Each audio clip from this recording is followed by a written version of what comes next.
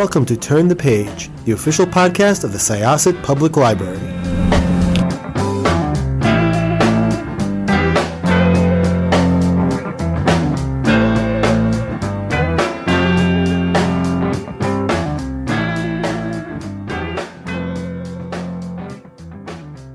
Hello, everybody. This is Evelyn Hershkowitz, Reader Services Librarian at the Syosset Public Library's podcast, Turn the Page. And today we have with us Kerri Mayer. Her newest book is called All You Have to Do Is Call. I loved it. It's so informative. Every woman should read it, and every man should read it too, actually, not just women. Kerri is a USA Today bestselling author of The Paris Bookseller, The Girl in White Gloves, The Kennedy Debutante, and under the name Kerri Majors, This Is Not a Writing Manual, Notes for the Young Writer in the Real World. She holds an MFA from Columbia University and lives with her daughter and dog in a leafy suburb west of Boston, Massachusetts. So, Kerri, thank you so much for being with us here today. Oh, gosh. Thanks for that introduction, and thanks for having me. So I finished reading All You Have to Do Is Call. I love the cover. I mean, I know this is only audio, but everybody could look it up. It's so 70s. I love it too. It's really just a fantastic cover. I love the bold graphic font and the women.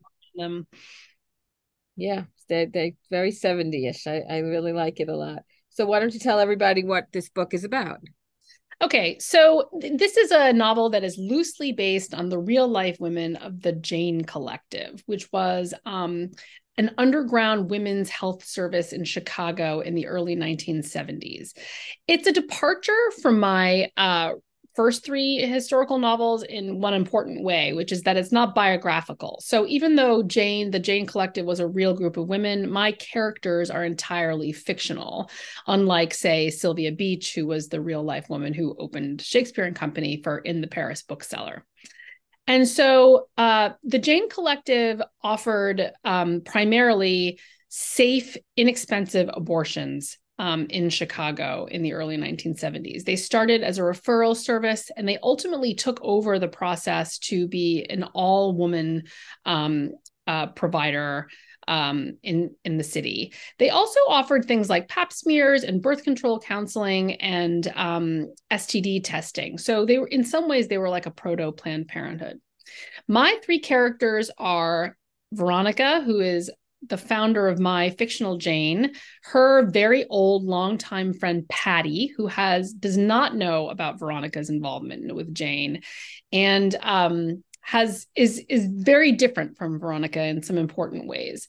And then the third point of view character is Margaret, who is a young professor at the University of Chicago who secretly starts getting involved with Jane. Yes, and they're all very interesting characters.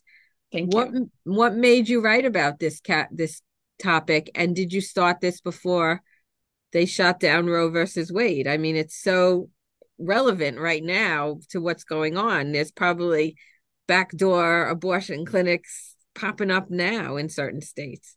Yeah, so this is one of the things about books that are bizarrely timely, is that they didn't start out that way. Right. No, I got the idea for this book I like to call them the before times, before many things, in 2018. This was even before my first historical novel, The Kennedy Debutante, had come out. It was about to come out. And I heard this amazing NPR news story. I was driving to meet a friend for a movie, listening to the radio, and they were talking about the women of the Jane Collective. And, they relayed a lot of the facts that I just explained, right? They started as this abortion referral service. They took over the process. And what really amazed me about them was that they were lay practitioners of abortion. Women, I thought to myself, just like me.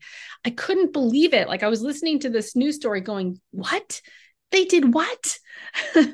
And as soon as I park the car, I fire up Amazon to see if anyone else has written a novel about them. And no one seemed to have written a novel about them yet. Right. And so I just knew in that moment that I had to do it. I just really wanted to write about them. And it was a journey from that moment to this one where the book is actually out. I got the green light to write it after I was finishing with my drafting The Paris Bookseller. So I got the green light in late 2020. So I started really writing this book in late 2020, early 2021.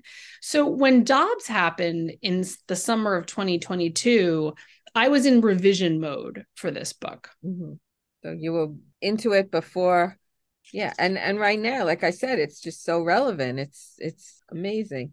And I am fascinated by the fact that these women with no medical training, one, felt comfortable enough to do this, and two, actually did it. I mean, I can't even, like, I know. not my thing at all. So I can't even imagine. Like, I can imagine counseling the women and talking to the women about it, but actually performing the abortions is blows my mind completely. Honestly, it blows my mind also. And, but it wasn't like one day they woke up and decided that they wanted to do this, right? It was a slow, organic process. It started with one woman calling a provider that she had heard was a safe provider in Chicago and getting and procuring an appointment for a friend. Okay. And then it grew. These were the real life women.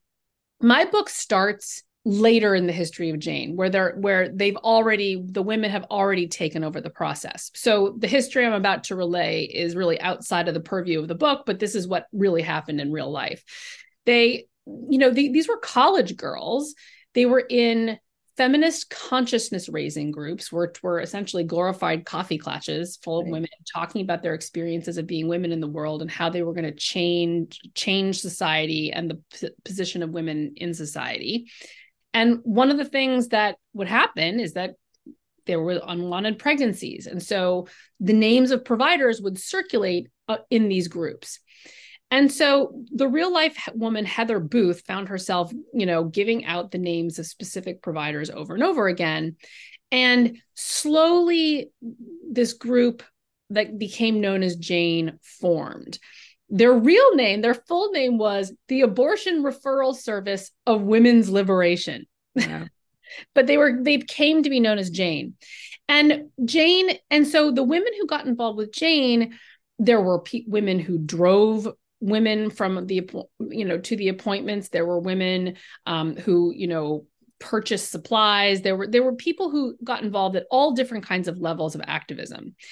And the inner circle slowly got more and more involved with the abortions, the DNCs themselves. They held the hands of the women who were getting the abortions, and there was some slow beginning of assisting this one provider who became kind of their primary provider, who really did an amazing job.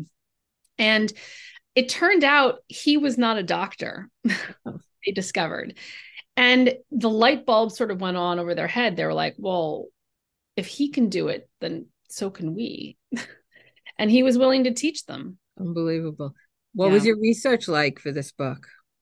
Well, so, there are two terrific nonfiction books about Jane that I read. They're both written by women who were involved with Jane in the 70s, one by Judith Arcana and one by Laura Kaplan. And I read also about the history of abortion in this country. That was also very interesting to sort of see, how the different states treated abortion before Roe, and then even after. And then, I also watched a couple of really terrific documentaries that helped me so much with the visuals of the time and the kind of vocabulary, the slang, the music. One in particular is called She's Beautiful When She's Angry, which is really about the second wave feminist movement in general in the early 1970s. But there was a great deal about abortion rights and Jane in particular in that documentary. So that was excellent. Another one that I watched that was very helpful to me was on Apple TV. It was called 1971, the year that music changed everything. Oh, okay. And so that was a multi-part series. Mm-hmm. And, they talked about television shows as well as music and, fashion and all kinds of sort of social changes that were, women in particular, but everyone were undergoing in this time period. Did you go into Chicago to? Oh, yes. Thank you for reminding me of that. I also went to Chicago. I had never been to Chicago. I've been there a few times. I love it there. It's a great city. It's a great city. Yeah. I was mostly raised in California, and I've lived most of my adult life on the East Coast. I live outside of Boston now. And so I've always wanted to go to Chicago, but just had never quite gotten there. So I stayed with a very good friend of mine, another historical novelist named Renee Rosen. Oh, sure. She wrote, The Social Graces, and among other books. And so she's a native Chicagoan. So she and some friends of hers showed me around the University of Chicago. And that was a research trip to really just soak up the city and see what it felt like, see what it looked like. And actually, one of the things that I realized immediately was how enormous it is. Mm-hmm. I wasn't really prepared for how huge it was. I mean, I lived in New York City and for several years in my 20s, and Chicago still seemed really big to me. So one of the first things I realized was, well, I definitely have to just pick a neighborhood and stick to it.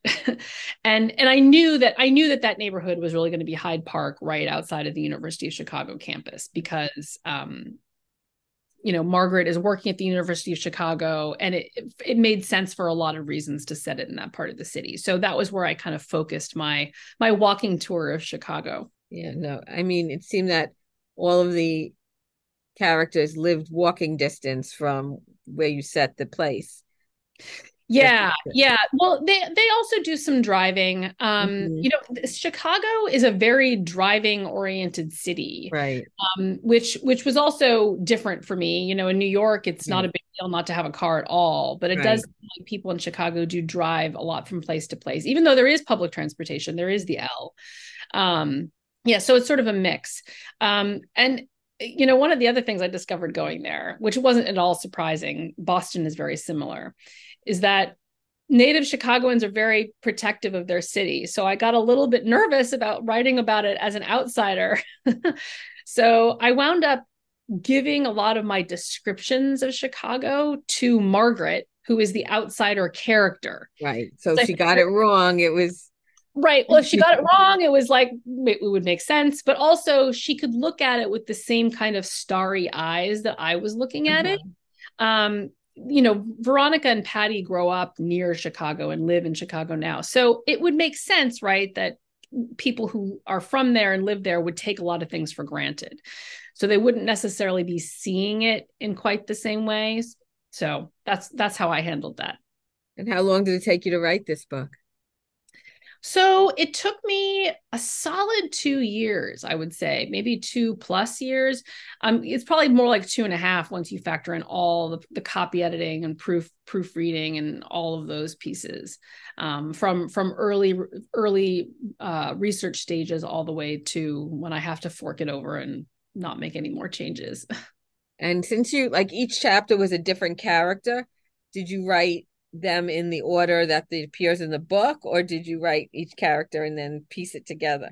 Yeah, so this is such a good question, and I've listened to panels of writers who write these multiple point of view novels, and some writers do what you just described, which was take one character and write that story all the way from beginning to end.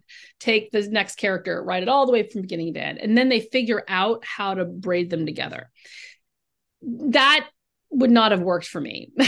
I wrote them essentially in the order in which we read them. And the cycle essentially is Veronica, Patty, Margaret, Veronica, Patty, Margaret. There's some deviation from that order when certain pieces of action really heat up about 2/3 of the way through the book.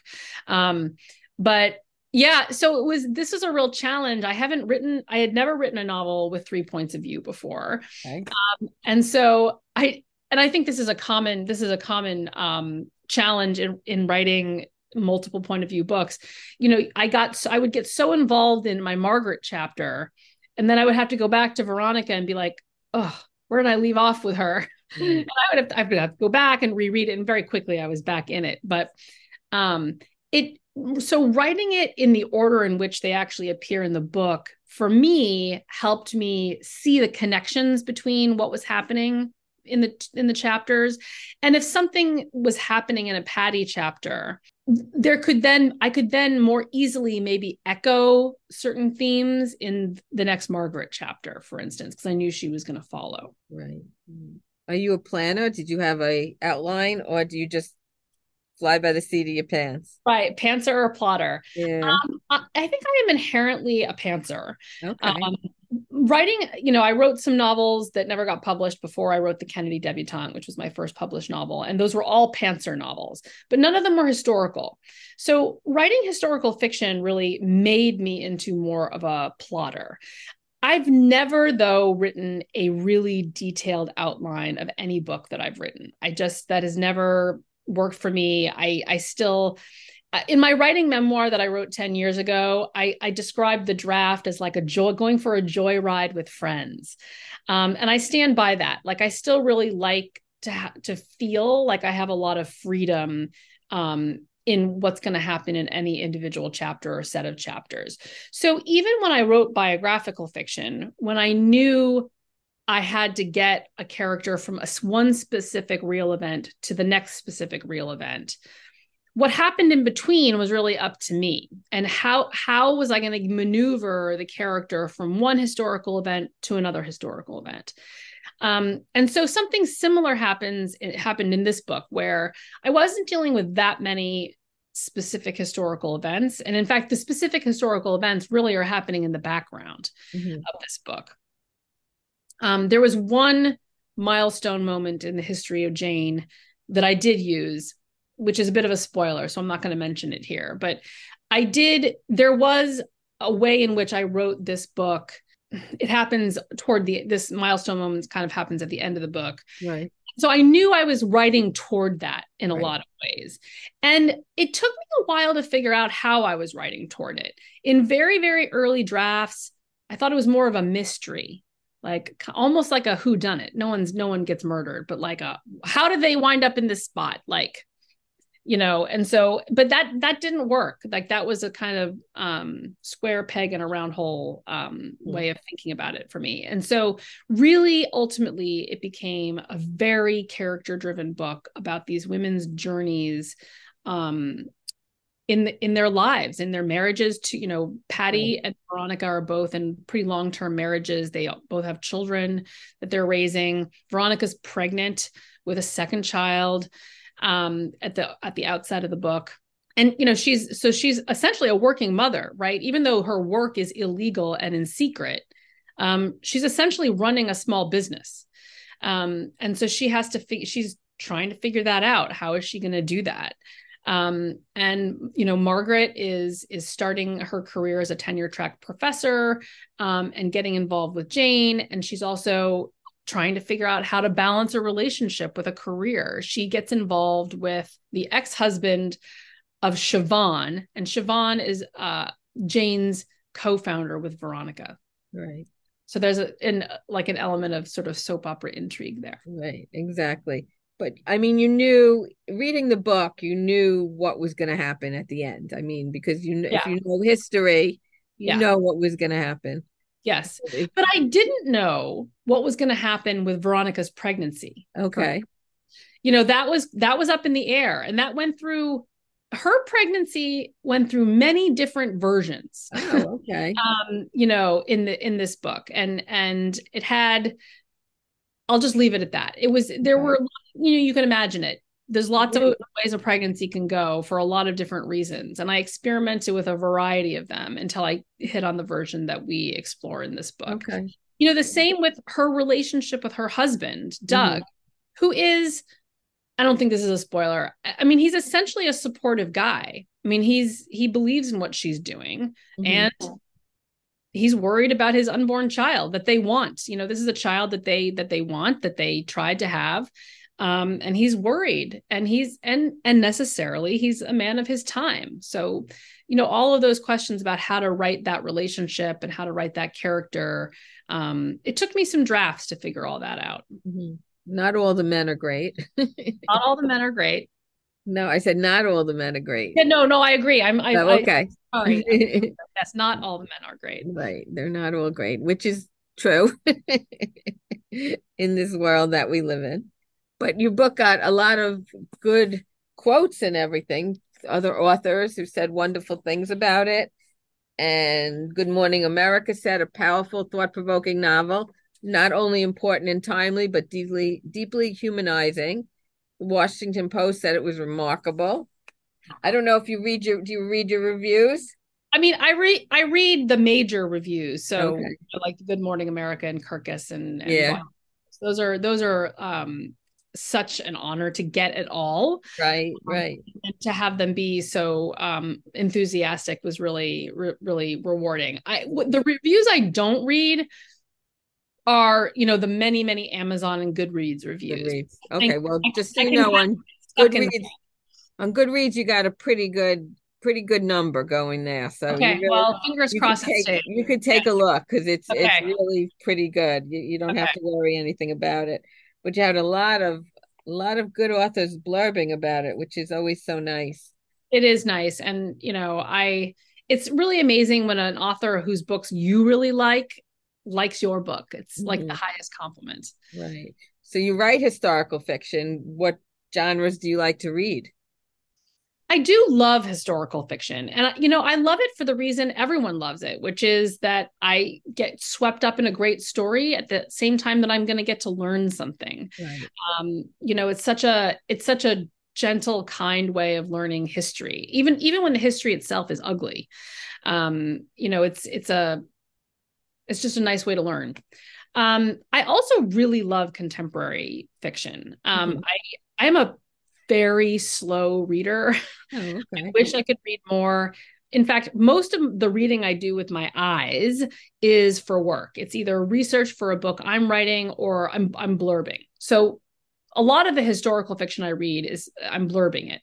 Um, be on the lookout, by the way, everyone, especially if you like All You Have to Do Is Call, for Natasha Lester's next one, The Disappearance of Astrid Picard. Oh, I haven't heard of that yet. It's coming out, I think, it just came out in Australia. She's Australian. Oh, Um, okay. Coming out here in January or February. And it's the story of a fashion designer, a woman fashion designer. Well, it's three generations, but it really follows the 1970s fashion scene. It's extremely feminist, gorgeously written. I couldn't stop. I couldn't put it down. Anyway, so that was a little plug. Um, so, but I also listen to a lot of audiobooks. So do I. I love your book, by the way, was very good in audio. Right? I do both. I listen. I like to listen and read. I like to get both experiences. The audiobook was great. I just want to let all of our patrons know it's available on Libby in both ebook and audiobook. And it's an excellent audiobook. Yes, so Lauren Allman is the reader for this book, and I requested her because she did such an amazing job with the Paris Bookseller. So she read the Paris Bookseller, and she read this one, and she is just stupendously talented. I feel really lucky that I got her for this book too. So I listen to a lot of contemporary fiction on my Libro FM subscription. I also love a good memoir. I loved Crying in H Mart by Michelle Zauner. That was one of my favorite books of the last year or so. And she reads it herself. Not all memoirists read their own work, but Right. She read hers, and it was really terrific. I'm a huge fan of Stephen Rowley, who wrote The Guncle. And Right. With Gunko was so great. Oh my God, what a fabulous book. The yeah, editor by him was also very good. Did you read that? yeah. I haven't read that one. Well, I He read does actually, let's say I read parts of it. I haven't read it okay. from beginning to end. He does Um, his own audiobooks. yeah, so I'm not sure he did the editor. He did the Guncle and He the did the Cellar. Gunko. And then a Yeah, new one is coming out. yeah, and That's then the right, Gunko. another Guncle novel. I Yeah, can't wait. it looks so great. Talk about great covers. I mean, that cover like was just the best. I But yeah, know, I know. he's really great. I really we all here enjoyed the Gunko. Yeah, We all thought it was a great book. yeah. So I try to read around. There's always writers that I haven't gotten to yet that I desperately want to, but I haven't quite gotten there. Right now on my Libro FM, it's Ann Patchett's Tom Lake, Very good. which is being read by Meryl Streep. So Right. really, how can you go wrong? It was excellent. I listened to it. It was absolutely excellent. How could she not do a fabulous job? I mean, Right, it right. was, it was fabulous. I really enjoyed that one also. So what are you working on now? You have another historical fiction book? I do. There's going to be a little bit of a wait for this one. It took me a Okay. little while to figure out what I was going to write about next. And so I'm going even further in the direction away from biographical novels. And so, but it's still historical. Well, it's going to be dual timeline. So the working title is Summer of Love. Oh, Um, and it's going to be a dual timeline novel set in the 1960s and the 2010s. And it's going to be about 3 generations of women in a family in California who own a winery set against, in the 1960s, against the backdrop of the San Francisco counterculture revolution of 1967, from which the Summer of Love gets its name. wow, that's great. Yeah. Haight So Ashbury, very beginning of that one. A lot of Haight Ashbury, that area, and Exactly, the Haight Ashbury. And so okay. I grew up in California. So this is a very, and my parents are native Californians. So this is an era of history I feel like I grew up with. So I'm really excited to write about it. That sounds great. That really does. So when do you think that'll be out? I think we're probably looking at 2026 for that one. Oh my. I know. So, but we have lots of things. We have the paperback of the pair of All You Have to Do Is Call will be out, in about a year. Mhm. And I have a backlist, Kennedy debutante. And, I think this is my 4th historical novel. So Right. as with every book, people discover you with the new book, but I've got 3 other novels. I've got Kathleen Kennedy and the Kennedy debutante, and Grace Kelly in The Girl in White Gloves, and the Paris bookseller, Sylvia Beach. That's so great. So what do you do in your spare time? Well, this is not my spare time. My other work is that I teach creative writing. Oh, you do? Okay. Yeah, I teach at Emerson College here Very in nice. Although actually mainly I teach in their all online popular fiction Masters of Fine Arts in fiction. It's really great. They specialize in like the major genres, like although historical fiction isn't one of them, but it's mystery, YA, fantasy, sci-fi. There are definitely some students writing historical fiction, and they figure out how to find me. Okay. But it's a really cool program. It's entirely it's not Zoom. It's all happened asynchronously on this online program called Canvas. And so the discussions unfold over the course of a week in these discussion boards. If you've never been in one, the closest analogy is like a Facebook discussion. Where people can, respond to each other and pick up threads and talk to each other directly that way, but at their leisure. So I really enjoy that. But in my spare time, I've got a 13-year-old daughter. Oh. I'm divorced, and so, but I have her half the time, and so we try. I'm a chauffeur a lot of the time. Tend to be. Right. But it's fall here, so she's playing softball, and we'll probably go apple picking, and we love going to museums. We have a dog that we like to walk and take to dog parks and new locations. We've had this dog for 5 years. His name, actually, I'm looking at him right now. He's down. Okay. Elena and I like to joke, what did we talk about before we had Bruce? Right. So, well, that's what you say to your spouse. What did we talk about before we had children? It's the same. My parents have said the same thing. Yes, exactly. Yeah, really. That's really pretty much what happens. Absolutely. Did you always want to be an author? I did. I wrote my first unfinished novel in 5th grade. And, I experimented and toyed with some other things. I took a lot of art history classes in college, and I really enjoyed art history. And I really thought that I wanted to work in museums. Right. And so when I moved to New York after graduating from UC Berkeley out in California, I really thought that I was going to work in museums. I had an internship lined up at the Guggenheim. My parents, though, knew that I was, quote, moving to New York to become a writer. And they were right. Even though I vehemently denied it as I got on the plane. I did my internship, and it was very interesting, but I realized the world of museums was not really for me. And so at the end of that summer, I wound up getting a job at a little independent bookstore and nannying. I did each one part-time while I wrote my first novel. And that was the first, right out of college. That was when I finished my first novel, writing it. And that novel didn't get published, but it did get me into graduate school. It got me into the Columbia Masters of Fine Arts program. And I was, there, it took me a long time to publish a novel, but not a single word that I wrote in between those years was wasted. Every book that I wrote and revised was teaching me something. Very nice. So we thank you so much for being with us here today. I want everybody to know that the book is available in our library. And like I said, it's available on Libby, and I highly recommend it. I really enjoyed it. I thought it was a great story, and a story that we all need to know about, especially in these times. Thank you so much. Yes. So I'm going to close the chapter of Turn the Page with our author, Kerri Mayer. And we look forward to all your other books that you'll be writing, and also your backlist that we really should all dive into and read. Thank you so much for having me. It was a pleasure talking to you. Thank you too, Kerri. Thank you so much. Bye-bye. Bye. It's time to close this chapter of Turn the Page. Join us for the next episode.